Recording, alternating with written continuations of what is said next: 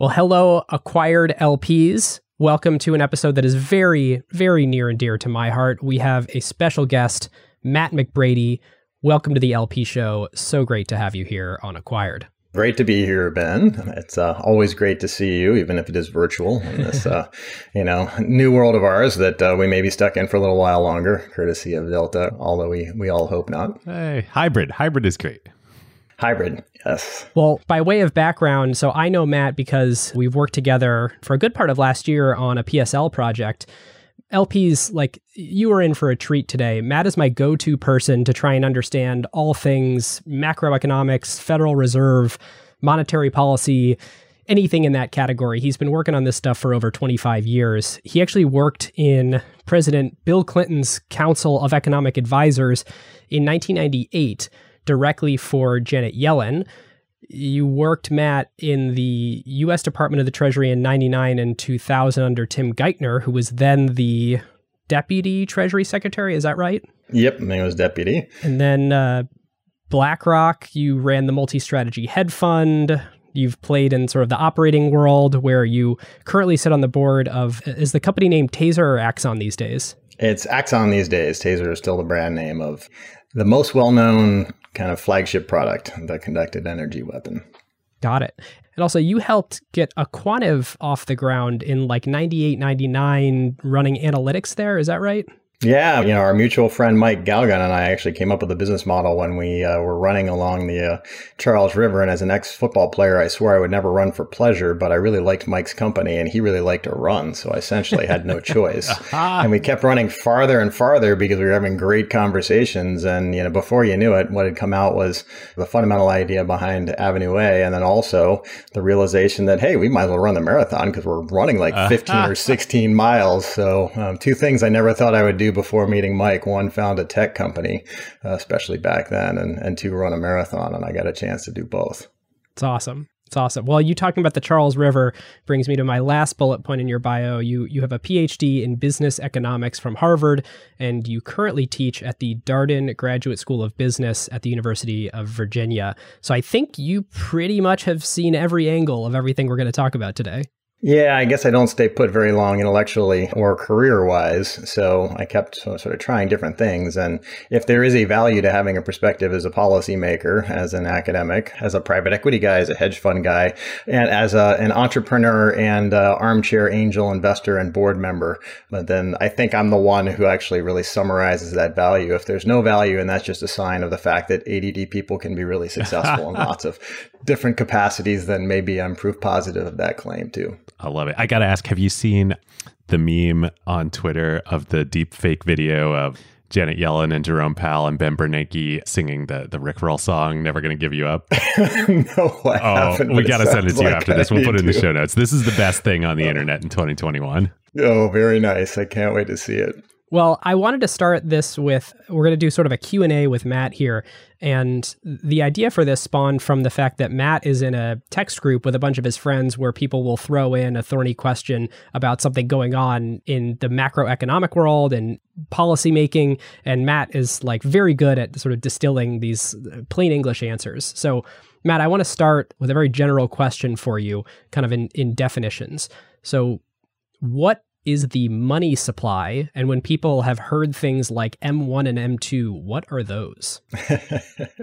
Well, I'd say M1 and M2 are great examples of why you rarely ever see a trained economist as either a chief marketing officer or a chief communications officer. Because as a species, we tend to have a knack for making really complex things seem really simple. On the other hand, we're pretty good at making really simple things seem really complex. So, everybody knows what money is. I mean, even my 9-year-old niece knows what money is what she gets when she gets her allowance, and she can't wait to go spend it. It's usually kind of on candy and sometimes little toys that she figures out how to play games with and beat me every time that she goes me into playing with her. And so that money, the cash in the hand that she uses to spend stuff, is M1. And, on the other hand, she also, when she's occasionally good enough to qualify for points for good behavior, understands that points translate every 2 weeks into cash that she then gets to spend. So when she behaves well and she gets those points, that's M2. It's not more complicated than that, because ultimately that's what the Fed's been tracking since, well over 100 years, although interestingly, the St. Louis Fed stopped tracking some measures of it. And so M1 is just a representation of currency, coins, notes, and as we all know, things are changing. When's the last time you spent any money with those? It also includes things like, like our savings deposits, our checking deposits, anything that can be readily turned to cash. And the really important kind of reason that that's distinguished is everything purchased or sold in the economy, which ultimately becomes the GDP, is done with cash at the end of the day. And so then M2 is the stuff that can most quickly become cash, but isn't quite cash because you couldn't use it right now today to buy something. And then there's an M3, and there used to be an MZM that the St. Louis Fed recently retired, sort of the attempt to kind of track over time. And so this is literally just a way of kind of tracking things that can be used to purchase stuff, or things that will readily be used to turn into things that can be used to purchase stuff. So just to test my understanding, like a dollar bill that I'm holding in my hand right now, I'll just pull one off my wallet here. I'm amazed you have a dollar bill in your wallet. That's so old school. This 50 right here is M1. Yes, that is M1. That is M1. I don't have a stock certificate here in front of me, but I just recently bought some Spotify. What is that? Spotify is not going to be in the money supply, which is interesting because you could actually readily turn it to cash, we know, by selling. It's very, very liquid. But given the fact that it is a security that's outside of the use for immediate transactions, that's not included. Would like a T-bill be like M2? Great question. A T-bill held by someone, as owning the bill themselves in your brokerage account would not. However, money market funds do count. They count, and a lot of them actually anyway count in M2, because money market funds actually have got immediate settlement. So you can actually turn in a claim and you're guaranteed to get your $1 back. That's one of the things that terrified the world in 2008 is when money markets started breaking the buck. But that would be a whole different podcast episode. So for the layman, is it useful to really think about the difference between M1 and M2, or is it more useful to just sum them and say, I just want to think about M1 and M2 together total as the money supply? Yep, you are asking exactly the right question. And if you didn't, I was going to take us there next, which is like, why on earth do economists and did the Fed and did the St. Louis Fed take a huge role historically in tracking this stuff? And it's because different measures, usually the aggregate measure, consistent with your intuition of money supply, which is summing up all of these things, tended to correspond really closely with inflation, or more directly with the aggregate GDP, gross GDP. Makes sense, right? Because as I started off by saying, even my 9-year-old niece knows that what money is it's the thing you buy stuff with. And so if you kind of track good enough data on the total amount of things to buy stuff, that should correspond to the total value of stuff bought. And so that's why it was all tracked. But interestingly, and I think we're going to come back to this when we start really getting more into the meat of does any of this stuff work anymore or matter anymore, is the relationships that were historically very strong really started breaking down around 2000. And that's perhaps one of the reasons why St. Louis Fed's no longer tracking some of this stuff, because why bother? The relationships really aren't there that used to be there. So is there like a percentage of our total economy that it's healthy to have in the money supply, or should the money supply sort of match 1-to-1 the entire value of, I don't know if it's like America's assets or America's GDP, what the right comparison would be, but is there any sort of ratio we try and maintain? Yeah, this is another fantastic question, and it'll sort of get us probably to what we want to talk about next, which is kind of how and why monetary policy works.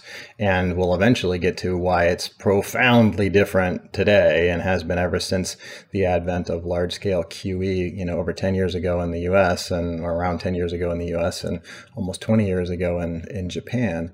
So, for kind of ever leading up to 2008, if you look at the Fed's balance sheet, which is a good measure of like the sum total of at least the kind of the direct stuff in the economy that the Fed is kind of managing as money supply, then you saw it was about $800 billion. And as we now know, the Fed is currently adding an additional $120 billion every month to its balance sheet by buying securities. So that gives you a scope of how much things have changed. And so for a long time, it was firmly held belief among economists that you really didn't want to monkey around with the overall size of the Fed's balance sheet. And instead, monetary policy was conducted through, an entirely different channel called open market operations that I'm sure we'll get into when we, get into some of the nuts and bolts of how all this stuff works. So, it is very intuitive to think that there should be a relationship between money and the overall size of the economy. And there was, in fact, for a very, very long time, as we talked about, because it corresponded very nicely to the size of GDP, the aggregate measures of money. Now, however, with the standard relationships breaking down, because I think the economy has just changed in a profound way, it's less clear whether it really makes any difference at all. This is great. We got to ask, what's changed? This requires a little bit of a sort of walk down memory lane and a bit of the sort of simple explanations that really underpin most of everything that can be understood. And really to kind of understand what's changed, we have to go back to sort of why monetary policy worked so well for so long.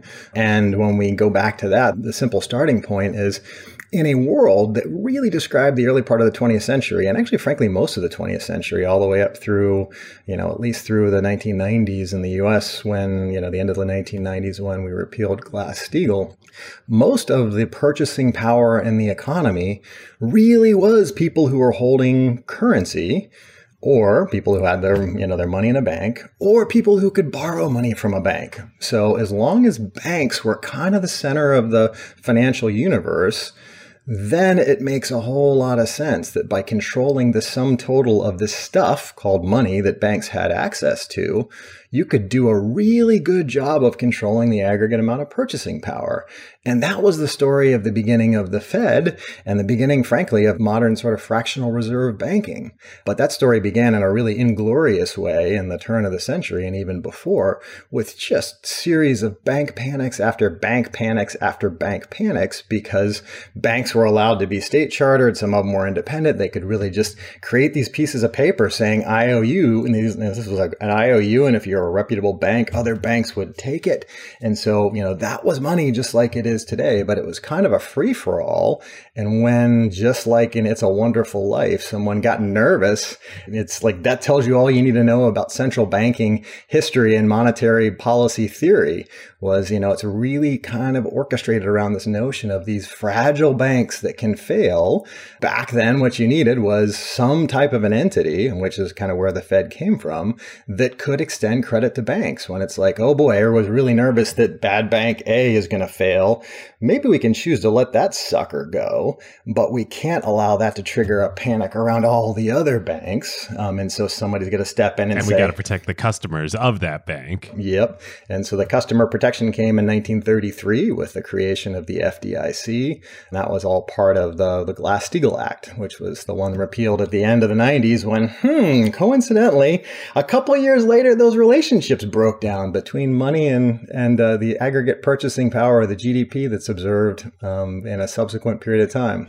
I don't think about it much in these terms. As always, this is not financial investment advice on the show, but I don't know about you guys, but I'm trying to keep as much of my wealth not in banks as possible. Not because I hate banks, but I'm just it's better elsewhere, right? Why bother? Yeah. No, in fact, this is basically a bit scattershot, and it'll make more sense if we kind of get through how the systems evolve. But since banks right now really don't make loans anymore, which is one of the reasons why they are not the sort of central feature in kind of controlling the extension of purchasing power into the economy, because banks right now are really just giant securitization machines, which means, they don't actually make loans for very long at all. They warehouse stuff, they put it into a big bundle, and they sell it off to the securitization markets. I mean, that's stuff I used to play in my hedge fund days. So you're saying banks, they basically don't carry a big debt load on their balance sheet in the way that they sort of classically always have, because they don't actually own the debt that they're lending out. They repackage that and quickly sell it off. Yeah, rather than the debt load, the asset load. So in the old days, it was just loan and hold or originate and hold banking. That was like, had loan officers. They went around and they decided, you, Ben, are worthy, Ben Incorporated are worthy of a loan. And I'm going to give you one and I'm going to keep it on my balance sheet. And I'm going to check up on you every month, every quarter, every year. And as long as you don't violate my covenants, you're going to keep it and I'll give you more loans. And if you want to expand, I'll give you an even bigger loan. That was the world in which monetary policy makes a lot of sense, the way that we've always done it, because if you controlled the amount of money banks had to lend, then more Ben Incs would get bigger loans and build more factories to, make more, widget insights. More podcast episodes. Yes, more podcast episodes. And now, on the other hand, the securitization market, it's literally, let's find 1,000 Ben Incs.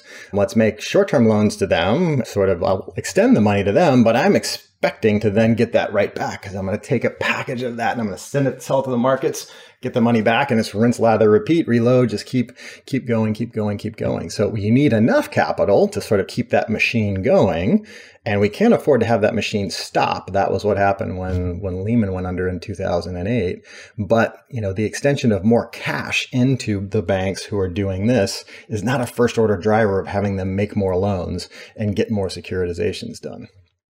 Well, listeners, this is the perfect opportunity to introduce a new sponsor here on ACQ2, Quarter.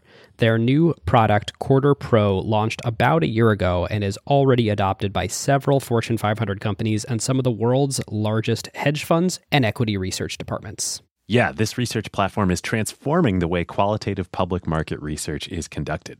Here's how Quarter Pro works. You can get every piece of first-party information from public companies all in one single place. That's live earnings calls with real-time transcripts, company filings, slide decks, and more. Quarter Pro has built a world-class user interface for this. Yep. Let's say you're an investor or a podcaster, and you've got the use case where you need to look up a company such as Novo Nordisk, Hermes, or Visa. You can open their platform and search guidance or market outlook.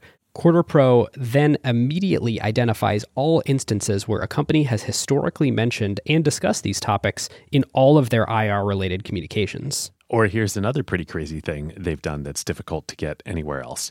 You can actually search through literally every individual slide in Quarter's database, covering 9,000 public companies and millions of slides for any keyword mentioned based on Quarter's AI capabilities. This truly makes it easier than ever to conduct qualitative analysis of entire industry value chains and specific companies. So whether you're an equity research analyst, an asset manager, or an investor relations professional, this platform will help you increase your productivity through their live call, transcript components, AI-powered summaries, and a feature allowing you to visualize the entire timeline and changes of specific slides throughout quarters. Quarter also offers their database as an API solution. This enables other companies such as trading and research platforms, as well as AI and LLM companies to build custom solutions and integrate this database into their offerings or add functionality on top of the data. Yep. To find out why leading companies globally are choosing Quarter Pro in their day-to-day work and to experience the platform firsthand, request a personal demo by visiting quarter.com/acquired. That's QUARTR. No E, QUARTR.com/acquired, or click the link in the show notes to get the personal demo from the Quarter team. Our thanks to Quarter. Before we get to that point in history, I want to hear a little bit more about the history of the Fed. So you talked about the turn of the century, some runs on the bank, a lot of instability. The Fed is older than 1900, right? Or is it a fairly recent innovation? It's not. No, it's really interesting. So probably in fairness, I would say the motivation for a Fed actually first probably took hold or started to roost in 1893, which was a really nasty depression. It was actually what we thought would be the worst depression we could ever have until we had the Great Depression. And it was finally enough to get the largely rural, when they called themselves progressives at the time, to get over their sort of fear and hatred of the moneyed, centralized, moneyed, powered interests of the eastern cities. I mean, this is just like American history stuff, at its core. And finally it was like, man, we can't afford to keep having these bank panics that trigger large-scale recessions and now a depression, for God's sake. We got to do something. But then as soon as the economy started booming again, it's short memory syndrome. A different political powers would come in and go, nope, not a priority. You need to have another one. And sort of 1907, there was another big bank panic. And, once again, JP Morgan had to come in and literally lend money to the banks to sort of save the American economy. Like JP Morgan, the guy. The guy, back when he was a financier. He had a bank, of course, and it's still the same bank that still bears his name today. So a proud history for that institution. So, that was kind of the last straw where it was like finally everyone got together, and then there was just a bunch of political wrangling over what it was going to look like and how it was going to be shaped. And then finally, years later, the Federal Reserve Act finally came out, sort of 5 or 6 years after that. And the Federal Reserve Act was what gave us, what we still see as the backbone of the Fed today, which is a decentralized central bank. We don't have a single building like the Bank of England with a big sort of monolithic building. We've got the 12 regional banks that are all kind of coordinated by the Fed Board of Governors, which is here in DC, not far from my home. And, its job originally was literally to have these banks scattered throughout the country to make the loans to, Jimmy Stewart's It's a Wonderful Life banks whenever those banks actually ran into panics. It was really pretty neat. And back then the aha was, all right, if the banking system collapses, purchasing power collapses for exactly the same reason you see in the movie.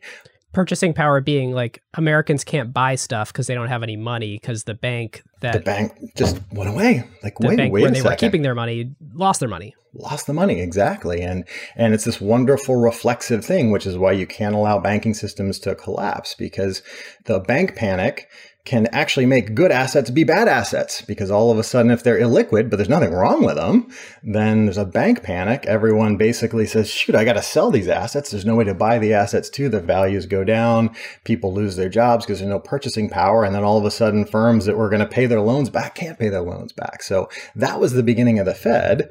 And then the evolution of the Fed is what's been really pretty neat as well. It was literally as kind of globalization happened, ironically through World War I originally, when the banks started first extending or accepting bankers' acceptances to support international trade. It's gradually kind of figured out better ways to do it, saying, my job is to make sure credit flows in the economy, whether it's wartime, bank panic time, anything else. And that means the 12 regional Federal Reserve banks have got to be willing to actually bite my lip a little bit and sort of jump into the abyss and say, I'm going to lend when things get scary, and then keep the system going. And then eventually out of that, sort of a few years later, through the actions of a really insightful central banker from the Federal Reserve Bank of New York, open market operations were created when he said, rather than just actually giving credit to banks, maybe another way I can extend more purchasing power in the economy is to buy government bonds.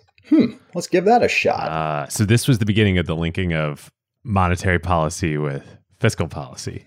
Yes. Although not yet fiscal policy, because those were government bonds that already existed. But you're kind of getting us right in the direction of kind of what modern monetary theory is all about. And we'll get there toward the end of the episode, I know. How did the Fed, in its original incarnation, how did it have money to lend to banks if it wasn't originating from the federal government? Where'd the money come from? Yeah, it had the ability to create money, because remember we went back and said money is cash and currency. That's the easy stuff. That's the stuff that my niece really understands.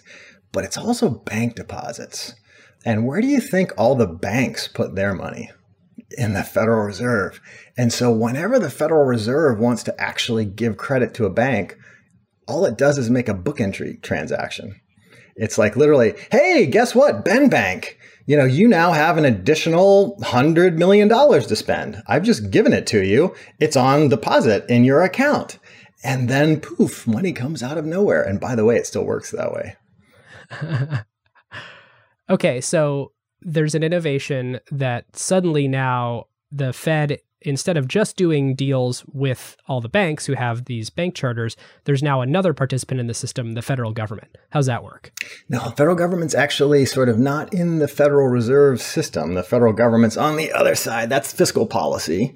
And in the central bank, that's monetary policy. And so never the two shall mix until we get to modern monetary theory and the actual actions of the last couple of years, even though it hasn't been explicitly done with explicit acknowledgement that it's being motivated by those principles. So historically, the government's just a totally different actor. It's out on the side, basically saying, hey, I'm raising taxes, I'm spending money. Sometimes I run a deficit when I spend more than I'm raising in taxes. Other times I have a surplus when I raise more in taxes than I spend. I try to keep books about balanced.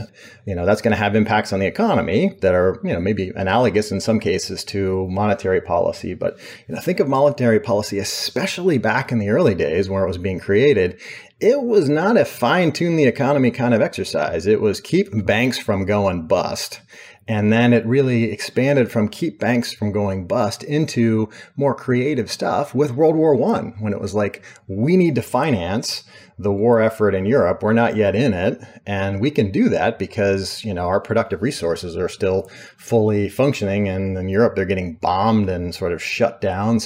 But the way we can do that is we got to somehow enable the companies that are making stuff in the US to get cash to make stuff when it's going to be a while to get it from Europe. And in fact, the way things used to work back there, or what I referenced earlier, these bankers' acceptances. So a European bank would say on behalf of a buyer of American bullets or guns or whatever we were selling back then, or provisions and supplies, would say, hey, here's a good IOU. Trust me, I will pay you as soon as the goods get there, but it's going to take a while to ship them. So they would get this thing called an IOU, the banker's acceptance, and companies would be like, what the hell am I going to do with this? I can't pay my employees with this. So they would go to their bank, and their bank would likewise kind of go, well, what am I going to do with this? I'm not going to get paid for 5 or 6 months. Okay, I guess I'll give you some money, but it's going to be at a really high rate. And then the Federal Reserve back then, banks started saying, you know what? I'll take those. And then I will give the bank credit, and I'll give the bank credit on better terms right now. And so that lowered the price of financing and increased the ability to export to support the war effort. So, pretty neat. I mean, it's amazing how much of the Fed, the evolution of the Fed has really been driven by just creatively adapting to the demands of the day to keep the flow of credit flowing. The Fed is they're like cap chaser pipe for software companies today. They're like, oh, you've got these forward, SaaS revenue contracts. Like, I know you're going to get that money. I'll take those contracts and I'll give you the money. Or Stripe is literally watching all of your payment flows and can dynamically send you an email that's like, by the way, we just approved you for this line of credit. Let us know if you want it because we have underwritten in real time based on your source of truth data. It's crazy, this stuff that's happening. What's so cool about that, guys, too, is that's arguably why this monetary policy doesn't work anymore. I mean, I'll tip my hand. I guess I probably shouldn't say this on an episode. I may request you guys pull this down because I may go to work for the Fed at some stage. I mean, I do know a lot of folks there, and I'm not sort of disparaging any of their efforts. I'm just saying, in a world where if you kind of go back to first principles from the beginning, again, keep it simple. The simple story of, when the Fed worked really well, it was when banks were the first order driver of the purchasing capacity for every agent in an economy, a firm, a person. Ultimately, that's just not the case because now there's so many different ways to get money that have nothing to do with the conventional banking system, or at least they need to be supported by a healthy one because that's where we store our money and we make our payments back and forth. But in terms of actually a source of borrowing, it's just, I just don't see that being important anymore. To try and parrot back my understanding, because the banks aren't the one who hold the risk. There's lots of participants in the ecosystem now who are willing to bear risk. Yeah, if you and your listeners have heard the term shadow banks, yes. I mean, it's kind of a murky sort of, rather more exotic probably than it deserves to be sounding term. But it was originally coined to refer to a lot of the securitization markets that were actually creating short-term loans to companies through, securitizations and, commercial paper and things like that were, held by other entities other than banks. Like, interesting. These are shadow banks. So that's what CapChase, Pipe, Stripe, Square, all of these companies are doing. Yep. And it's interesting because ultimately when you can get cash or something you can finance out of those, again, it's just another source of generating purchasing power, which is not really responding to conventional monetary policy. All right, so tie everything you just walked us through to your statement at the top of the episode that there's an extra 120 billion of debt every month. How does that mechanically happen? So the mechanics, since the Fed provided exceptional stimulus in COVID, and that's the big debate on when's taper going to start. And, is it going to start in September? As soon as September? Is it going to be November? Is it going to be next year? And we've seen a few different episodes of when the Fed started tapering, trying to taper its support, that not ending in pretty terms for markets. It's always seemed to increase volatility and cause some really pretty sharp, nasty, mini corrections before the Fed goes, just kidding. I guess I'll stick with it. But the extra 120 is literally the Fed's commitment to buy additional securities from the market that it went into, and it's through its series of programs last year every single month. And so every month, just like we said before, just like in the old It's a Wonderful Life world where it's like Ben Bank Inc. needed actually credit, the $100 million of credit to stave off, nervous customers and reassure them in a bank panic. And it just said, you know what, Ben, hey, guess what? I've just increased your account here. They effectively do the same thing now. They go to the dealer banks for the securities that they're buying and they say, guess what? I'd like some securities. So they take the securities, pull them out of the market, and they credit the dealer bank with just newly created dollars in that dealer bank's account. So the dealer bank gets paid for it. And in the markets writ large, every month now there's 120 billion of extra buying pressure from the Fed. Yeah. From the Fed, and boy, if any of your listeners are wondering kind of why is it the valuations keep running every single month for companies at lower and lower levels of development, and two guys, a dog who's cute enough and is friendly and a good pitch book is getting a $20 million pre-money valuation, then I have a pretty simple answer to that. There's just a heck of a lot of new purchasing power being created, and it's not purchasing new goods and services. It's going right into capital markets. Okay, so the Fed is now holding all this stuff. Like, I don't actually know the right words for this $120 billion of stuff. Yeah, securities. What did they do with that? Why isn't it a bad thing? Well, give me the bull case and the bear case. Let's try and do both sides of this argument. Is it a bad thing that the Fed is now the owner of all this stuff? And what is the stuff? Let me give you a high-level answer and then say it's going to make a lot more sense if we back up a little bit. We've talked a lot about how monetary policy used to work. We haven't talked much about how or why it maybe doesn't work anymore. We also, I'm not sure how interested your listeners are in inflation, but we also didn't really kind of give us so far. Like monetary policy has just been has been kind of the hero. Like they're the Marvel comic. The next thing it's like, Captain Monetary Policy. He swings in and sort of prevents banks from collapsing, and it's really cool. But most of at least my adult life as an economist, you thought more about monetary policy being the sneaky villain who like lurks behind the dark corner and then unleashes the wrath of inflation, which will be like burning through a city and sort of tearing down other buildings, just not banks. And so we should probably touch on that at some stage too. So the high level answer though about is it a good thing or is it a bad thing? You hear a lot of this reference to this in the press. It's a good thing if you really do believe that, hey, in exceptional times like during COVID, with a Congress that was not ever going to pass any fiscal support. Remember what the other side of this equation is governments can basically spend money to support the economy. That wasn't going to happen, or it wasn't going to happen particularly as strongly as the Fed was going to worry about. And the Fed can frankly just act a lot faster because they don't need acts of Congress. So when this all first started happening, they were like, I got to act really aggressively. And the only tool I got, because interest rates are already pretty damn near zero, or actually I think they already were zero, or close enough, take the interest rates to zero, but that's not making much of a difference because they weren't very high to begin with. And so now I'm just going to buy a bunch of stuff because I'm trying to flood the markets with this cash.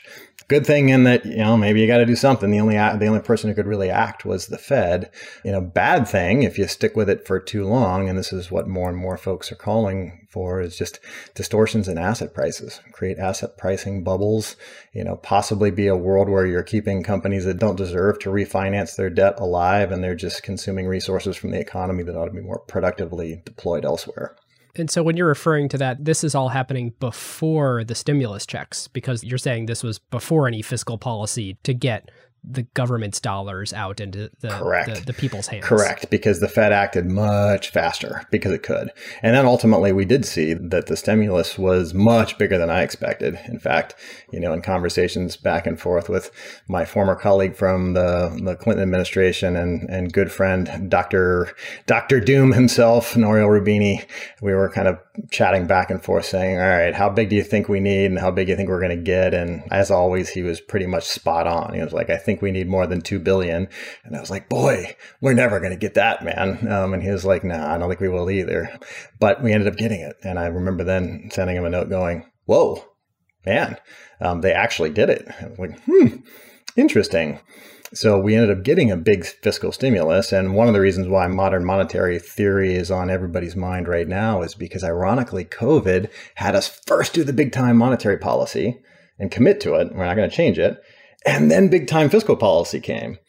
And fiscal policy has been on the sidelines since the wake of 2008, 2009. In fact, when Ben Bernanke created QE in the United States in 2011, quantitative easing, which was, we'll get into that in more detail, it was because he was essentially pleading the way that central bankers can in a very polite and signal-oriented way for fiscal policy, and nothing was happening. And so it's like, no choice but to actually create this tool, which then was used in the big bazooka way and to fight COVID in 2020. So because we got the monetary policy and the fiscal policy, that's kind of what MMTers or modern monetary theory folks are asking for. They're just asking for it to be integrated with fiscal policy always and everywhere being extended, spend more money by the government whenever you want to stimulate the economy, and have the Fed essentially just be a passive supporting actor to just mop it all up and create more money when it needs to, just to finance whatever spending is needed to keep the economy where it is. All right, I want to tie up some loose ends, and then I want to get on to quantitative easing, modern monetary policy, and inflation. But to tie up some loose ends, what's the argument that it's a bad thing that the Fed now has all these assets on the balance sheet? And what are the assets? Like, are they buying company stock? First, give some definitions, because that's the important part. We haven't yet talked about, in the modern days, we did actually get, we got into the 20s or 30s and started jumping right to the 2020s.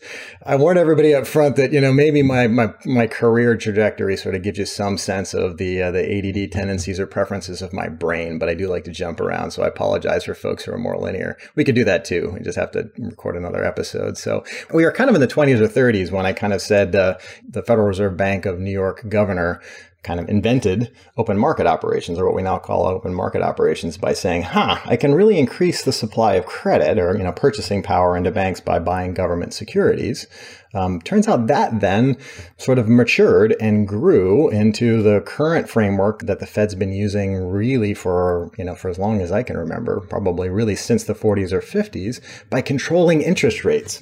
Government securities being like treasury bills? Yeah, back in the early days when it was done by the Fed in the 20s, it was government securities. So it was treasury bills. Absolutely. And more recently, it's been conducted. And by recently, I mean literally as long as I can remember. And we didn't really talk about the history of this stuff in grad school. So I don't know, maybe it goes all the way back to the 20s or 30s and it evolved from there.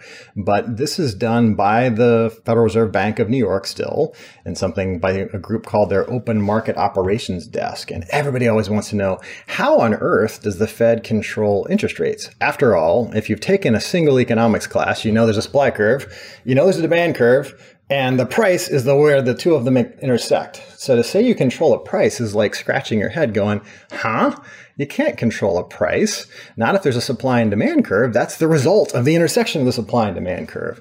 And so the way that actually this works is the open markets operations folks are deeply embedded in the dealer banks that create the money markets in New York, which are all these really short-term borrowing and lending back and forth between banks.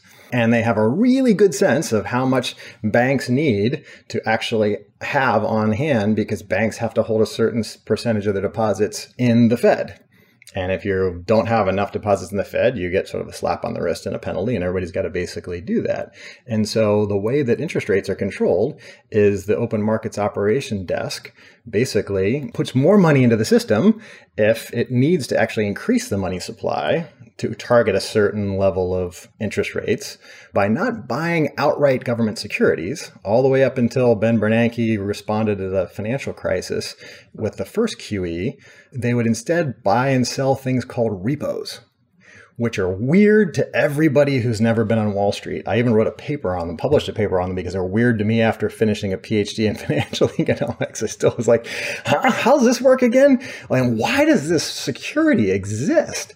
And what a repo is literally it's agreement to buy or sell something and then turn around sometimes the next day, and sometimes a week later, sometimes a month later, sometimes 3 months later, and reverse the transaction at a preset price.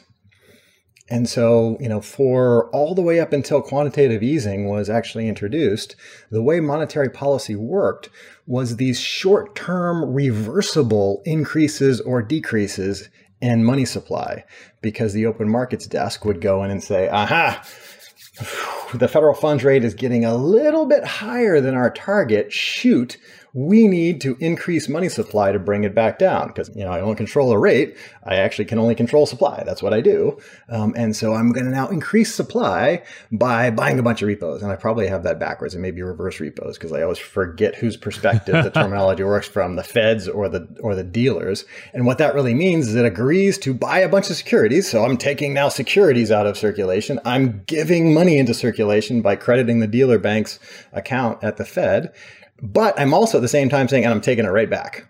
So they're fine tuning to get the interest rate they want by changing the amount of cash effectively in circulation with these short-term transactions of pulling securities in or out of the markets. And it's all going on in the money markets, which are controlling short-term interest rates. It's the federal funds rate. That's specifically what's targeted, but that's historically been very tightly related with LIBOR and all these other sort of indexes of short-term interest rates. So that's how monetary policy always worked. And it worked, essentially, that way as the ultimate evolution from what we talked about back in extending credit to banks to avoid bank panics. And then you get into quantitative easing. The insight there was, we seem to have actually sort of given banks as much money as we can possibly give them. And it's not doing anything. They're not actually, no more loans are happening. Like nothing's really going on. And as a result, this was after 2008. So 2008, the aftermath of the financial crisis is where we got zero interest rates for the first time. And the zero interest rates was a classic, I trust we aren't sort of too regulated to say, oh shit moment for the part of all policymakers, because, the key sort of models underneath macroeconomic policy and monetary policy are really based on this notion that, the way that you stimulate the economy is by lowering the interest rate. And when the interest rate gets to zero, it was like, whew, man, I guess I remembered in grad school, we all said that what mattered was the real interest rate, not the nominal interest rate. So I guess we got to start some inflation. So let's see if we can kick inflation up just for the purpose of getting the real interest rate down, and maybe something will happen. And the desire to create inflation, which is kind of a bizarre thing, but you hear central bankers talking about it all the time, the desire to create inflation. Inflation is too low. Ask most American households, like, does inflation too low bother you? They're like, no, inflation too high really bothers me. But because this is the way central bankers think, is it's about getting the real interest rate lower, they're like, we got to do something. And this was back, as I alluded to, Bernanke was pleading with Congress and, through the way that a central banker can do so, through code and messaging and answering questions when he's hauled in front of Congress to testify about why on earth the monetary policy wasn't working that he had done, as aggressive as it was. And he was like, let's just be clear, monetary policy is not a panacea and it's not the right tool to fight this. What he was saying is, give me some fiscal policy, please. But when Congress turned a deaf ear, he was like, I got to do something. So I'm going to not actually tell the open markets operations desk to buy a bunch more repos, which are these short-term ways of getting money into the short-term interest rate market, because short-term interest rates were essentially already zero. He's like, I can't do anything there. Aha! I'm going to buy long-term bonds, and I'm not going to buy them on repos. I'm just going to buy them outright. And that was the birth of quantitative easing in the United States. So we went and bought first only Treasury securities. Ben, you started me off on this path by asking what to buy. And it was really thought to be pretty aggressive, even by American economists at the time, to even buy treasuries, because those of us who really understand how the bowels of the machine work were like, whoa, this isn't a repo. This is now increasing the balance sheet. Because all of these sort of short-term transactions are what kind of kept the Fed's balance sheet, the total amount of stuff it had bought and held, at around that 800 billion level for a long, long time, because they're reversible. So now all of a sudden it's like it's buying stuff, and that's creating extra money, which is going to flood into the markets. And heaven forbid, according to the old paradigms that Milton Friedman sort of coined as monetarism, and lots of other folks had similar ideas, a massive increase of the money supply always and everywhere was supposed to create inflation. So everyone's like, this is going to be a little ugly. Also, is there an element of fear here too, that like you're kind of connecting your exhaust up to your intake, in that like you're buying, like one part of the government is buying the debt of the other part of the government, right? It is a little strange, isn't it? This sort of gets back to the fear of inflation, which is what a lot of folks were worried about there, saying, hey, we've got these big, even though, Bernanke and everyone else who's an economist was saying we need bigger fiscal policy. We need more aggressive support for households. We need income support. We need, infrastructure. We need lots of other stuff we're talking about now back then. And it just wasn't happening. So most of us who are economists said it needs to be more, but the very traditional, rooted in the history of monetary policy and economic thinking folks were very much like, oh my gosh, my central bank is supposed to be independent on purpose from the government so we can keep inflation, at bay. And now we've got all the biggest deficits we've seen in years and years and years. At the same time as we've got this aggressive Fed who's buying government bonds. And exactly like you said, isn't that just basically printing money and giving it to the government to spend? And the answer was yes, it was actually. And so it certainly made a lot of folks nervous, either for inflation or, a lot of economists at the time were really writing a lot. And this is amazing to me that it just stopped being a topic of conversation about what's the exit strategy going to look like. When Bernanke explained why he was doing this, it was his description, or his logic was as follows. It was, boy, right now everyone's afraid to take risk. Nobody wants to own stocks. Everybody wants to own safe stuff. So I'm going to go and buy up lots of the safe stuff, which are the government bonds. And by definition, if I'm taking literally hundreds of billions of dollars of government bonds out of circulation, then investors, by definition, are going to have to substitute into risky assets. Right, because there's nothing else to buy. There's nothing else to buy, right? So it was like, I'm going to force you into doing the thing that you don't want to do. And by doing so, I'm going to boost asset prices. I'm going to get them up from the depths they'd fallen down to after 2008. And it worked. All of a sudden, there wasn't anything else to do. All the safe stuff's getting purchased by the Fed. We got to put our liquids, investable resources into stocks and riskier stuff. They started rallying, and then we've got our sort of markets up 400% since then. Oh, it's fascinating. People 13 years later definitely bought a lot of stocks, and prices of stocks definitely went up a lot, as you suggest. Did the other thing that they were trying to accomplish, which was to reduce the real interest rate, did that happen? Yes. Thank you for bringing me back there. Not because it happened, but because that is one of the most pivotal parts of the story to tell. And I kind of glossed over it at first. Remember, underneath all of this stuff was macroeconomic models that are the type that I learned in graduate school and that we were so proud of as economists. We're like, secretly envious of mathematicians and physicists, and everything we did and anything you published had to be turned into a mathematical model that had a formal closed form solution.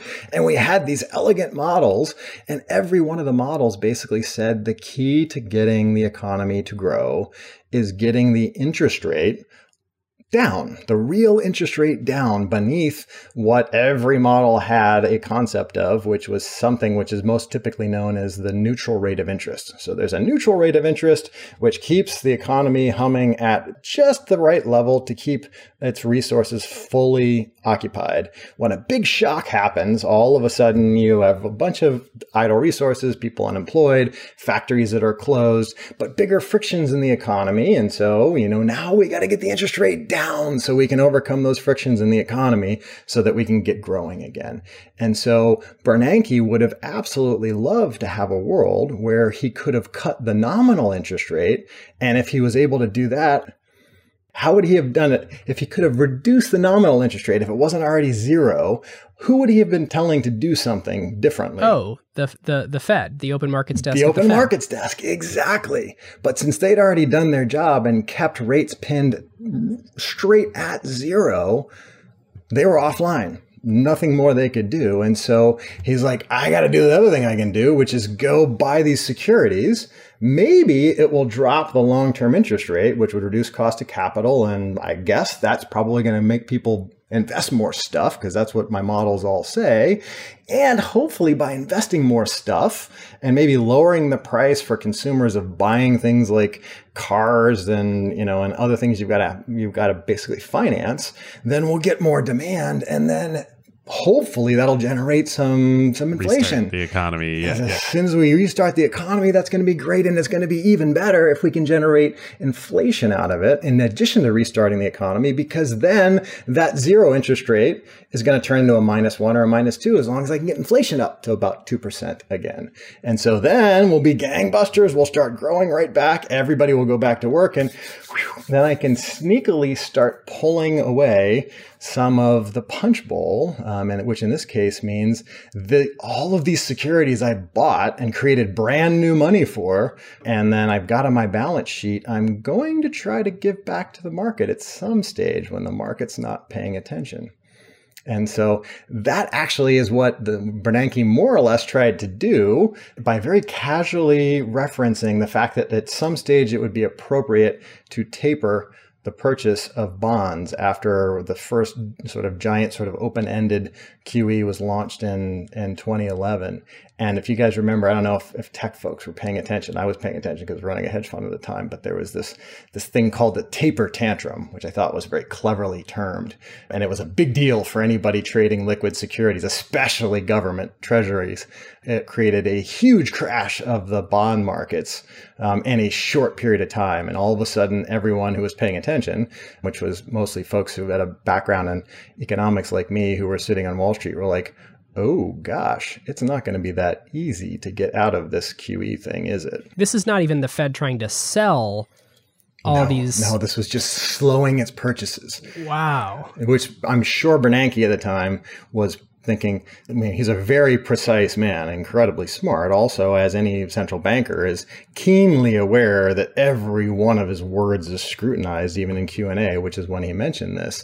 So I have no doubt he was very deliberate about thinking, this is a concept that's going to be safe. I'm just going to be talking about slowing my purchase. I'm not talking about stopping, I'm slowing them, and I'm sure not talking about selling the stuff that I actually own. And that was enough to make markets get really scared really quickly. Interesting. So this was like a little preview of, the sort of episodes we've had in the past, 12 months here, where when Jerome Powell, makes some sort of offhanded comment somewhere, and then the markets crash because they're like, oh, well, good times are coming to an end. You are 100% right. And in fact, there have been a couple of other episodes since the original taper tantrum where, and Jerome Powell early in his tenure, I remember thinking, okay, new sheriff in town. This guy's not a trained economist. Maybe he's going to be more focused on asset price stability and avoiding bubbles and all the, the downside. Ben, you asked a lot earlier about what's the downside of this, the downside of the Fed owning a bunch of stuff and now having more than 6 times the amount of stuff on its balance sheet that it ever held before 2008. The downside of that is asset price bubbles and financial instability. So I thought, here's Powell, not an economist. He's going to have real world market sensitivities and he's going to talk tough. And he did talk tough. And I was like, yes. I was helping build an internal investment office for a large nonprofit at the time. And I chose to do a hedge fund thing while I was managing money for them, which isn't probably a good idea in retrospect, which is like, I went really short duration. That means like, well underneath the targeted amount of bonds we held in our portfolio, because I was like, yes, he's going to actual taper and he's going to cut off the QE supply and it's going to be beautiful. And so I don't want sort of be holding a bunch of bonds when interest rates go up and their value goes down. And I was very well compensated for that decision for a short period of time until he then said, ew, things are getting a little too scary, and markets actually had taken the nosedive that they did. And all of a sudden he decided to, no, we're backing off. We're okay. And then they went right back in the other direction. Good times. Keep on rolling, baby. Yep. Wow. Which is also the hilarity of the meme of the never going to give you up Rickroll. It's completely. I come back to that one. I mean, boy, it's exactly what's going on, I think, right now. Well, so one question that I would have, like the rat brain question is, well, how on earth are we going to stop buying all this stuff? Is the Fed going to stop buying all this stuff and actually start selling some of it? But I think the second order question is this okay? Like, can we exist indefinitely with the Fed being large or getting larger and larger? It's a wonderful question. And in fact, it probably gives us a good excuse to go back and talk about why it is that people are afraid that an increase in money supply creates inflation.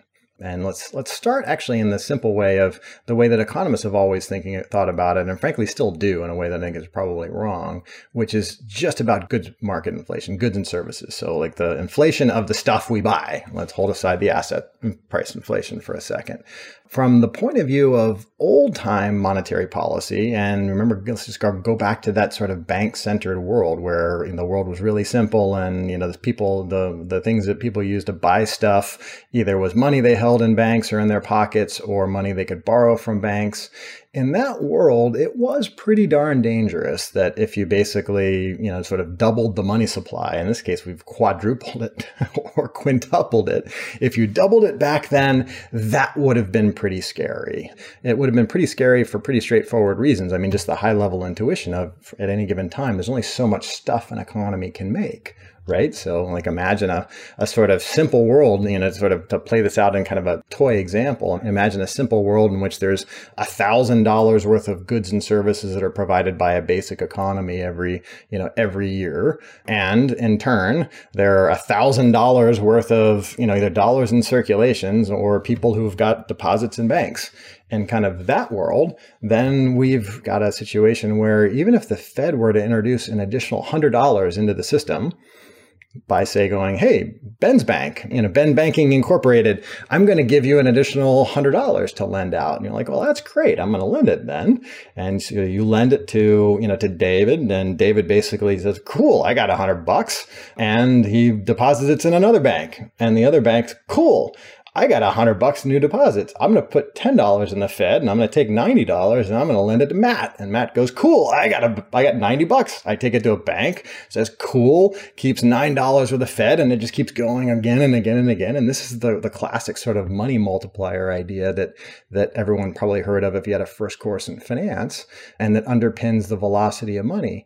And in that sort of world, in even $100 increase in the money supply would translate into an additional 1,000 because of this circular logic of everybody's loan becomes somebody else's deposit, which is more loans. And in that world, suddenly our economy that started off only having $1,000 of purchasing power has $2,000 of purchasing power. And the price of everything as a result would double. Right? Because there's still the same amount of goods that are being created. Still the same amount of stuff.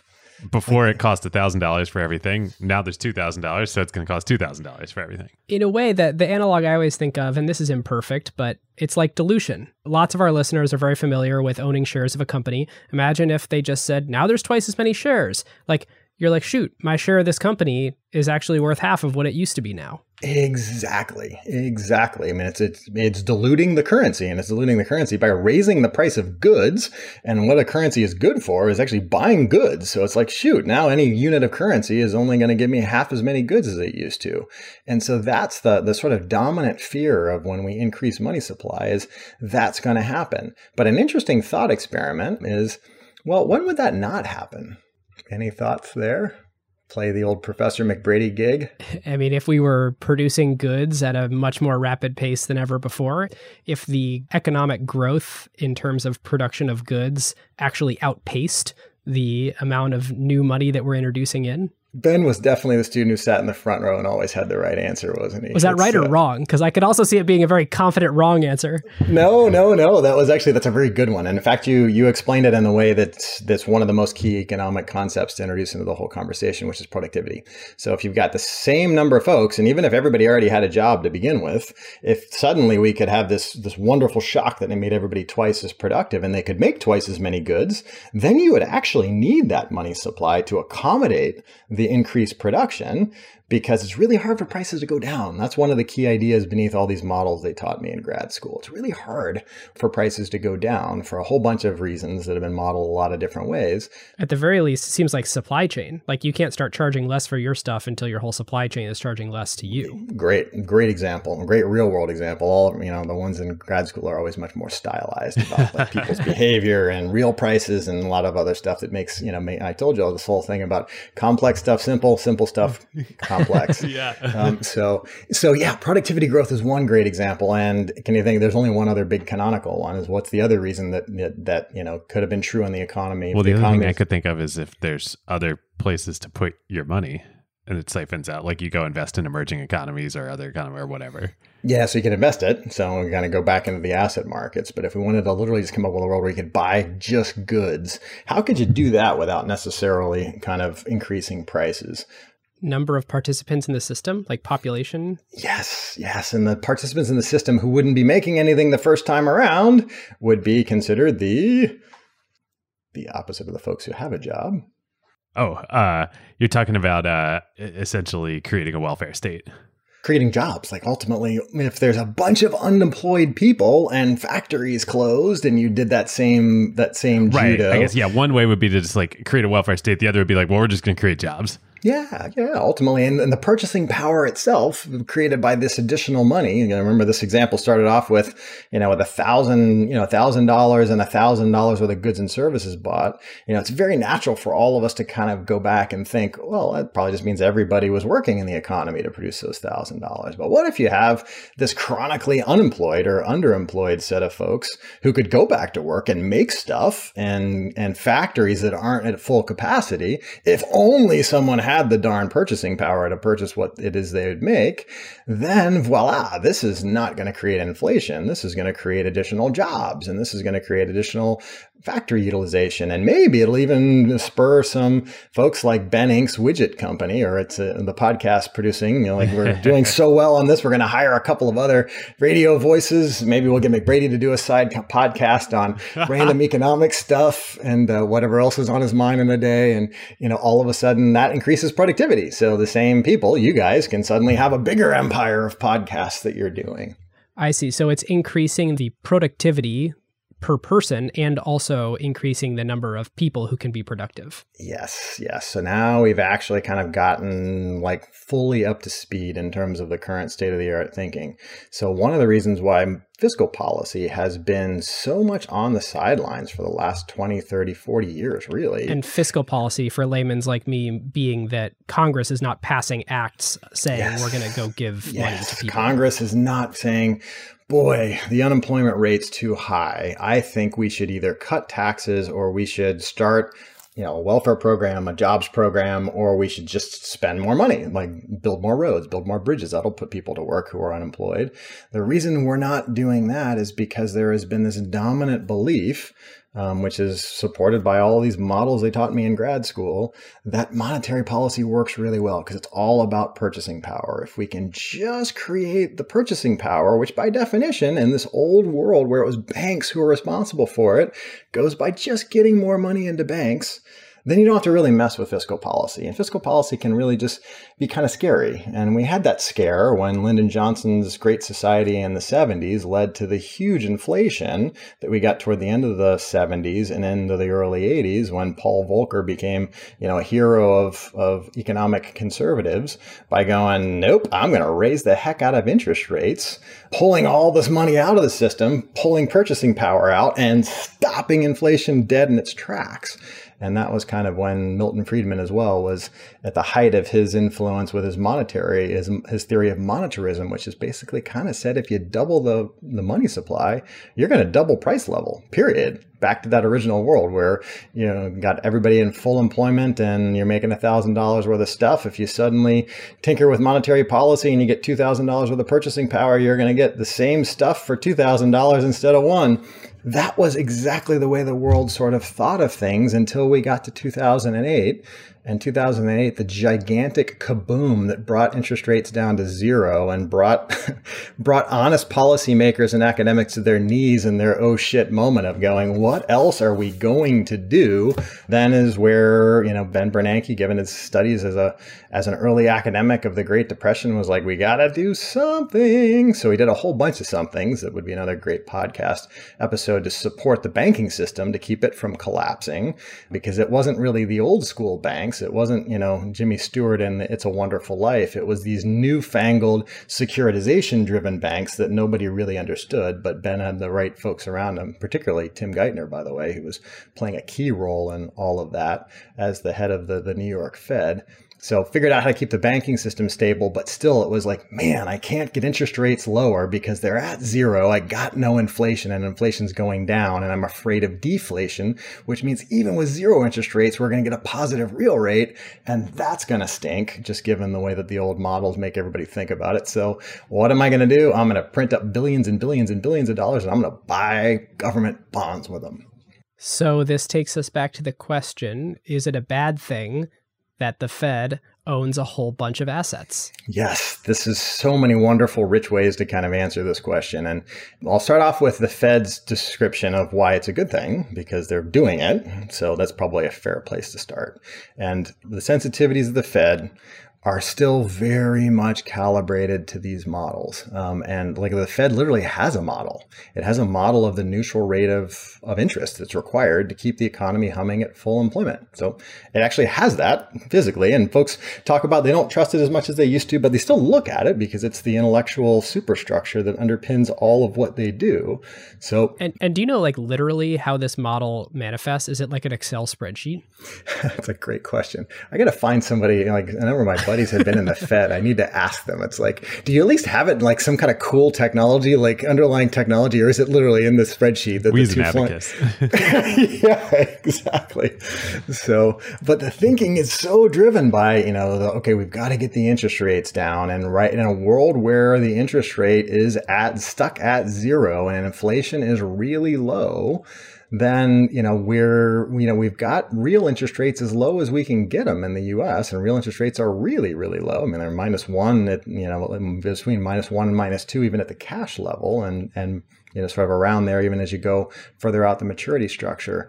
In that world, when the Fed is saying there is still these chronically underemployed or unemployed or underemployed people, my mandate from Congress, when I was created, that means the Fed, I got to act according to what my mandate is to pursue the twin goals of full employment and inflation at a target of 2%. Give or take. And remember, this targeting of inflation is just fascinating because, again, most of us think of it as a bad thing. And for the Fed, it's a good thing. And it's a good thing because the higher, the right level of inflation means you get real interest rates where you want them. And you certainly don't want inflation of zero or deflation, because that creates a whole bunch of bad stuff if it's deflation. Even if it's zero, then you don't have extra room to play with in terms of nominal rates if you can only get nominal rates down to zero.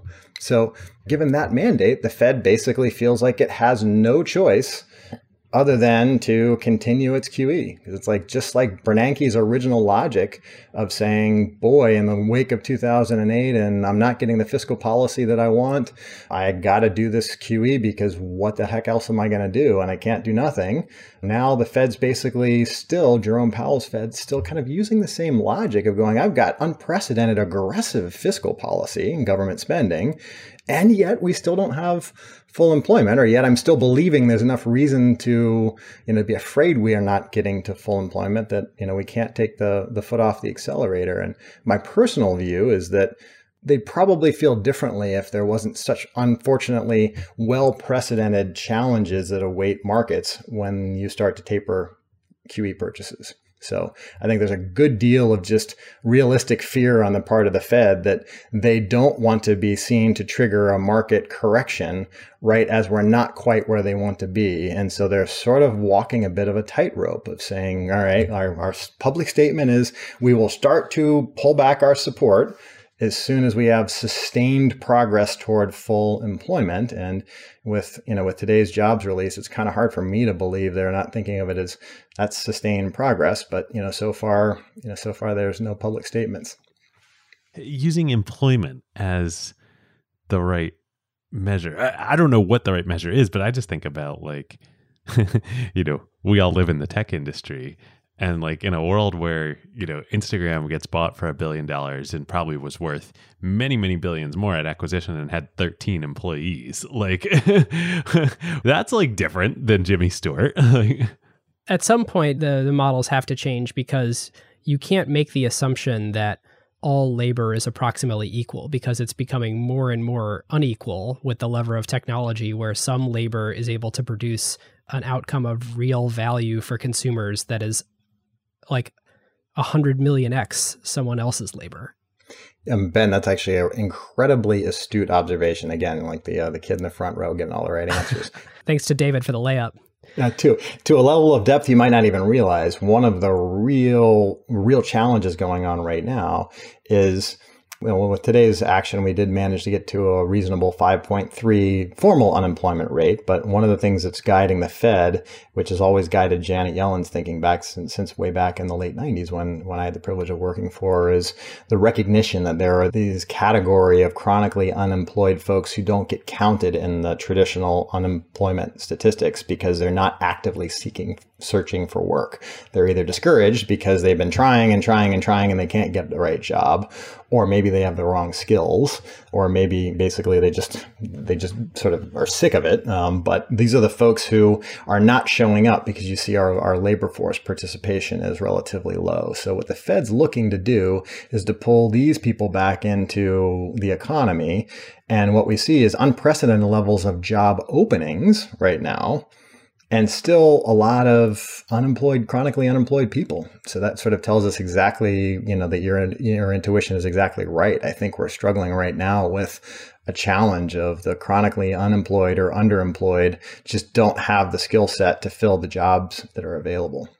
I actually don't know how I would show up in the Fed statistics right now, but I assume that, not a lot of people, but if I'm being objectively very productive. I now acquired as my full-time thing, got this fund on this, objectively my productivity is higher than it's ever been. And yet I am not employed in any traditional sense. Yeah, there's a lot of poor. This is one of the things that David, a great call there too. So you're sitting next to Ben in the front row. That's one of the things that a lot of folks are talking about as well, and I think with good cause, which is I probably would be counted as unemployed as well at this stage. And it's well, no, most of us actually who've got the skills that are being prized the most now get the privilege of doing stuff we enjoy, which means we don't have a formal employer and a W-2. And I think that's one of the challenges. And that actually brings us back, David, to your observation that, that was a great one, which is boy, that's all well and good sort of thinking about inflation and goods and services and other stuff. But, how about this crazy world in tech where, where 13 people can be bought for $1 billion and probably in today's prices would be worth 20 or 30 times that. That key observation is also the sort of key to answering Ben's question about the downside of QE. So what's the downside of QE? Remember going all the way back to 2011 when Bernanke created open-ended QE for the first time in American history and started buying bonds outright and increasing the Fed balance sheet and putting money into the system as a result for the first time. The whole logic was not to boost asset prices. The logic was I need to basically do something, and I'm hoping to create inflation in goods prices, so that way the macro models that run the Fed are going to tell me the economy is going to grow faster and create more jobs.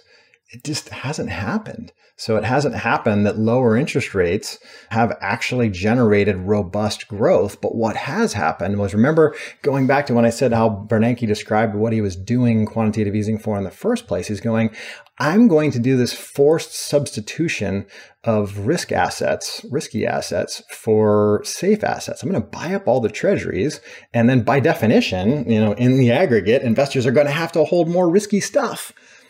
So it wasn't just Bernanke doing this in 2011. We've been doing this for 10 years now to the tune. Remember, go back to there was $800 billion of stuff the Fed owned forever and ever and ever, and actually less than that if you went further back, no higher than $800 billion in 2008.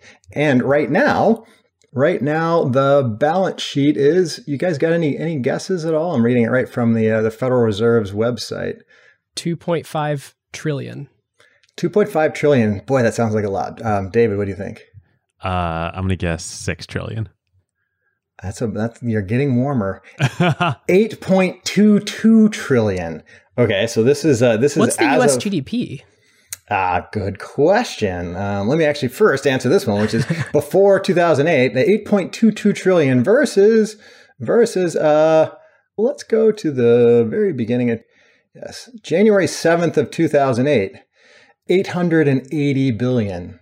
So we are just under 10 times the size of the balance sheet. And remember, this happened by creating money that never before existed and using it to buy financial assets.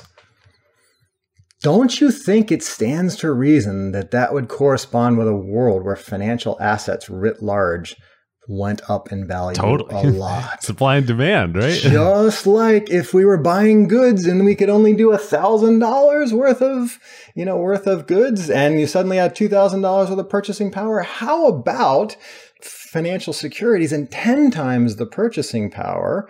And by analogy to what we talked about before, that was also a world where you could create more jobs, maybe you could create more productivity. So certainly there's been a proliferation of securities, especially private securities.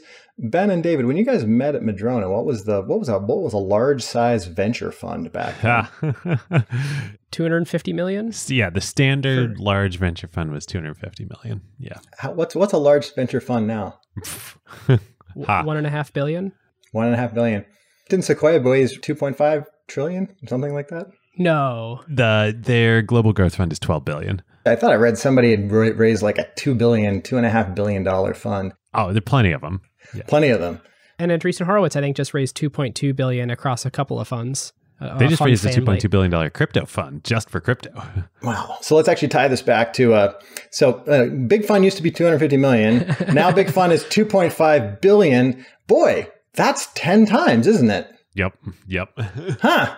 $880 billion in the Fed's balance sheet, 8.8 trillion.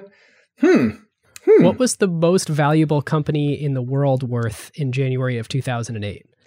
That's a fantastic question. Probably Exxon. I'm guessing it was Exxon or JP Morgan.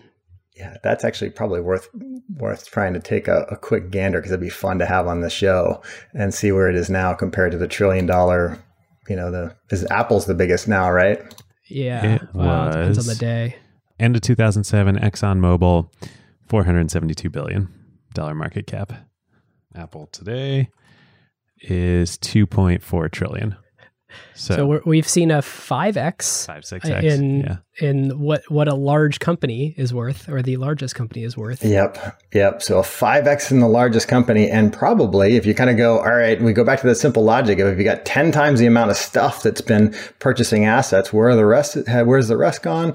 Well, some of it goes overseas, to David's observation before. Can you invest in emerging markets and others? Some of it's gone to actually creating more businesses, no doubt. Certainly a lot more startups. A lot of that's getting soaked up into valuations that are incredibly big for two guys, a cute dog, and a good pitch book. Fascinating. And of course, the Apple thing, the Apple versus Exxon thing, is a little farcical, because I think both the margin profile and the growth rate of the big $2 trillion companies today is far superior to what the Exxons of the world would have been in 2007, 2008. So it makes sense that, it's not all multiple expansion, I guess is what I'm saying. It's not all multiple expansion.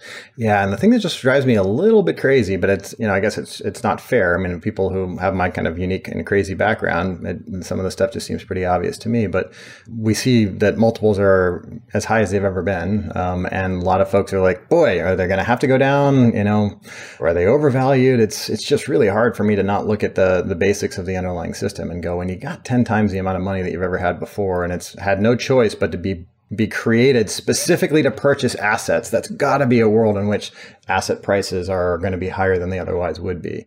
In a way, that the analogy is that, like, if you think about the market sometimes acting as a weighing machine and sometimes acting as a voting machine, it's in hardcore voting machine mode, because the prices of assets are determined by the supply-demand equation of the amount of money available to purchase the assets, not at all, and at all in quotes, let's try and weigh some of the future cash flows of this company. Yeah, I mean, and Ben, and this morning was a great example of that. As soon as the employment report was released, we saw futures take a dive, and you kind of go, wait a second, if this was an adding machine, it'd be like, great, more people are employed. That means more purchasing power. That means more cash flows. That means higher value for a business because it's the present discounted value of cash flows. And instead, it's like, nope, this is voting machine, and the voting machine in this case is going, oh boy, that means a quicker pulling away of the punch bowl and less, an end of, beginning of tapering, maybe eventually an end where we pull money out of the system and then valuations are going to go down. And so we're in this weird looking glass world where bad is good and good is bad for markets, where it's like anything suggesting the economy is growing really well is being perceived as short-term bad for, Don't take my opioids away. I'm healing. Okay, so this has been awesome, by the way. Like, this is like, such a good primer. I'm so much more educated than I was before. I have two areas I'm curious your thoughts on that are both sort of in a, like, where do we go from here? Different approaches to, like, where do we go from here? Or are there analogs? One is, you mentioned Japan earlier, and that Japan has had similar policies for longer. I'm curious what's happened there and if it's any sort of indication of where we might be going. And then the other part I really want your opinion on is crypto land, to the extent you have opinions. Yeah, I'll give you only sort of partially informed opinions on crypto, but Japan, we can definitely take on. I mean, Japan, one of the things that folks don't realize was Ben Bernanke is rightfully given credit for doing something very bold. And in the scope of the alternatives that could happen after 2008, I think history will look back on him very kindly for being willing to do something nobody else could, stretching the rules of the Fed to be able to do the stuff that he did. And there really was no other choice. I'm not so sure about subsequent Fed chairs, to be honest. And, I think we get a lot of evidence for that just for the fact that, Japan in 1980s, Japan was gangbusters. It's when they was killing the U.S. automobile industry, and, lots of knock-on consequences even for my hometown, where they shut down a GM plant that employed most of my friends' dads, and probably why I became an economist, going, why is that big building with all the cool, people used to go to work now empty? But Japan basically, after its big booming 80s, created an asset price surge for all the right reasons. It wasn't monetary policy driven, but it was just speculative sort of fervor around real estate prices and everything else, and they got a big crash at the end of it. And then the 90s have been looked at as the lost decade, because the topics only recently got back to where it was at the end of the 80s, and the economy has just been sclerotic since. So Japan spent most of the 1990s getting interest rates down to zero, and then in 2000 was the first place to basically do QE, going, okay, I'm going to print a bunch of money, I'm going to buy a whole bunch of bonds. And then in 2006, they gave up on it. They're like, it hasn't really changed. There's a lot of debate about whether it worked or whether what other things that didn't work. And, my general sense of my peers in the economics profession is they're so reluctant to give up their models of how the economy works that says, interest rates are what matter, and lots of these other kinds of things that, the economy should really grow absent some other reason, that they invented in the case of Japan, a more convenient excuse for why it didn't work. It wasn't just that, QE ultimately is just not that effective at creating growth.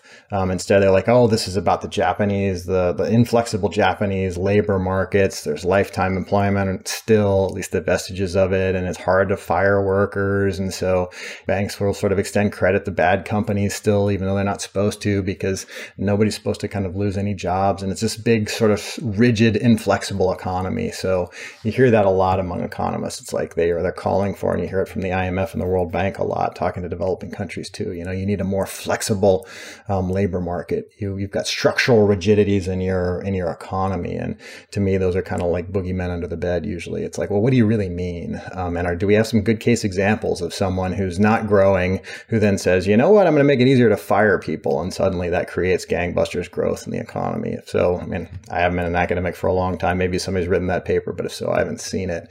So, when I take a look at Japan, I sort of look at the example of Japan as saying, don't rely on this too long, because ultimately it doesn't work. It may have bad consequences, including sort of creating 10 times bigger venture funds and 5 times bigger largest companies in the markets. I'm not sure that's a bad thing yet, but it's not a good thing from the point of view of, income and wealth distribution for sure. And instead, you better come up with something else. And, that to some degree, this is what Larry Summers is really using as a way of championing and recreating, an old idea called secular stagnation that, he's attributing to somebody else, but he's really the one getting folks to pay attention to it, which is to say there just seems to be something about advanced economies now where we just are able to produce a lot more stuff than there's demand to buy. And that creates a world where there isn't much inflation, and in which if there is this neutral rate of interest, it's really, really low. And so in that world, monetary policy itself probably isn't going to work the old school way. And QE probably is doing nothing. And if it's doing anything, it's literally just raising asset prices, which is kind of exacerbating the problem. It's creating a bunch more wealth for wealthy people who are not spending it because they already got more money than they can spend. And the folks who are unemployed or underemployed, it's really never getting to them. So, he's been calling for fiscal policy, and sort of gets into the really wonkiness of, all the models I've referred to and kind of lampooned a bit along the way about sort of saying these rigidities and frictions that mean, there's this natural rate of interest. And if you get the interest rate lower than natural rate, the economy grows. That's all stuff that's thought of as in the tradition and as the legacy of the tradition of Keynes. That's all called New Keynesian economics, or used to be called New Keynesian economics. And Larry's now calling for an old Keynesian economics by way of saying, if you go back and read Keynes, it wasn't about sort of models that the Fed uses of, money supply and demand and these ISLM curves and lots of other stuff. He was just talking about animal spirits. Like the economy grows when there's animal spirits where investors are just confident they're going to make money and there's demand out there. And so, he's kind of saying we need to actually start taking seriously this basic idea that if the economy is not growing fast enough, you just spur demand. You spur demand with government spending. Like that's fiscal policy, not monetary policy. And ironically, I probably the only person who would say this, and I'm not sure I don't think Larry would admit it, to me. I mean, we haven't been in close contact for years, so he'd probably say, you look familiar, but do I still know you? But I don't think he'd admit it to me or anybody else. But frankly, I think he's taking a lot of the modern monetary theory ideas or at least insights, and he's dressing them up in much more palatable old language because the secular stagnation was an idea created by another Harvard economist, which is something that Larry's pretty fond of pointing out. But the basic idea is, we're probably in a new world where this old paradigm of monetary policy is the cure to all lack of demand by creating more purchasing power through the banking system. And well, maybe now we're fudging a little bit, say not through the banking system because interest rates are already zero, so we're going to create it through QE. But it's the same general intellectual architecture of saying monetary policy is your solution. And he's going, no, it's probably increasing demand. If there's not enough people with jobs and there's not enough economic growth, get the government to spend money. And that's obviously kind of, where the MMT folks come in and where the Congress is currently pursuing policies too. It is totally fascinating that I feel like I've been personally on this journey of trying to understand how the Fed works and how our economy works. And it's slightly discomforting, Matt, to have you on the show and have you tell me, even if you understood this as well as the best economists in the world, that may actually not be the right thing for our world as it exists today. Like we may need a new system. I mean, Ben, I think you're crystallizing things exactly the way that I would. And, and one of the reasons why I think we really are sticking to the same old tools is because it's kind of terrifying. Imagine sitting in Jerome Powell's seat. I mean, he's not a trained economist, so maybe easier for him than others, but he's a heck of an economist because he's picked it up. But, or Janet Yellen's seat where it's like, boy, or, even Paul Krugman, who likes to pick fights with the MMTers because he got a Nobel Prize for being like one of the pillars of this new Keynesian type thinking, where it's like building the models that kind of explain how everything works. And it's hard to let go of them. And it's impossible to really imagine the stress of making, multi-billion-dollar decisions that have a huge impact on global markets and people's lives without some intellectual framework. But it is pretty intriguing. And I kind of take it back to one of my favorite experiences from grad school. I loved the early macro classes before I kind of got skeptical that they mapped onto the real world at all. And what I really loved was Greg Mankiw, who became the chairman of Council of Economic Advisors for George Bush, started our macro class by saying, my goal is to profoundly confuse you. And then everybody giggled. And he said, now let's unpack that a little bit. I said specifically profoundly confused. I don't want you to be confused because you're asleep or you drank too much or because I'm doing a bad job explaining something. That would not be profound confusion. My goal is to inform you of what the key insights were at such a fundamental level that you will come away from the class profoundly grappling with the questions that we really can't answer. And this was back in 94, where, the folks who really knew even back then were aware of the limitations of the models.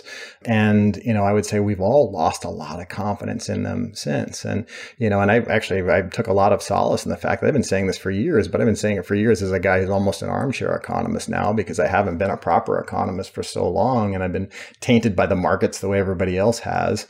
And the market talking heads, the folks who call themselves economists, usually don't have PhDs, and they're just basically kind of selling research reports. It's cool, it's a good job, they enjoy it.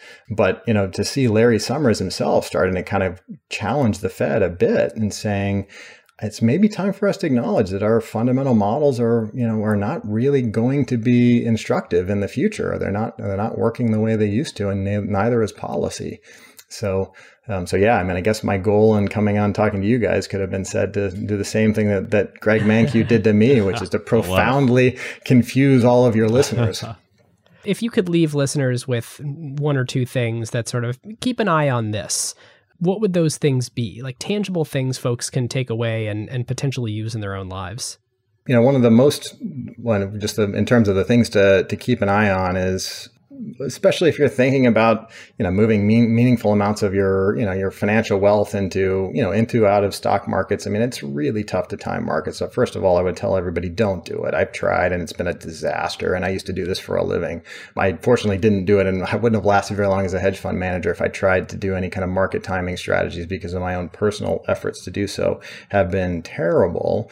But if you've got some like liquidity event or something like that, I would caution folks to put available cash that isn't yet deployed in large way into markets before we get some type of resolution on what's going to happen with tapering. Because we now are in a world where, with today's employment report, unless Delta really shuts things down again, we're going to be in a world where the Fed's going to have to stop its exceptional support. Because, for one of the things I'm surprised nobody's talking about more is, we started QE in this country when Bernanke made a plea to Congress effectively in one of his testimonies for fiscal policy, and they turned a deaf ear. I was like, I got to do this. I've got to do this because it's never been done before. Not clear what the consequences are going to be. There isn't research to back this up because it's not the way we've used to do it, but we're going to do it. We're now in a world where we've got the biggest fiscal policy response anybody's seen since the New Deal.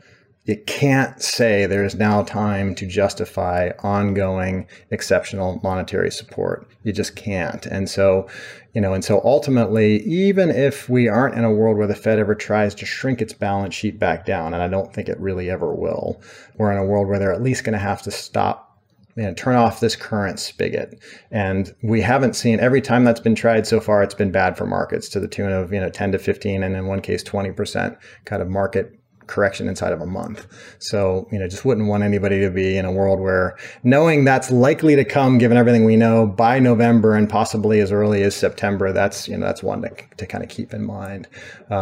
So that's certainly one kind of key takeaway. And the second actually would be anybody who's politically motivated, much more important, politically motivated. If you still, sort of are clinging to the belief somehow that government deficits are bad and they're going to crowd out, private investment, or they're going to raise interest rates, recognize that the economists who wrote those models, with one of the best ones in history, actually, frankly, being Larry Summers, are now saying, maybe not. And these folks who, the modern monetary theory folks who, kind of sound like they're making the claim that you can have your cake and eat it too, there's some reasonable reasons to believe that they're right across a number of dimensions. And not for everyone, but for the United States, we're in a pretty unique position. So I would sort of encourage you to, to sort of be, from a political point of view, much more open-minded to the idea that, large-scale government spending, if we're lucky enough to be the United States right now at this point in time, is probably not a bad thing. And you have to, in a sense, sort of check at the door some of the sensitivities you'd be running if you were thinking about the economy the way you'd think about running a small family business. Well, Matt, this has been just awesome. David and I will put a link in the show notes to the best way to reach out to Matt if you want to work with him in some capacity, or there's a reason to follow up.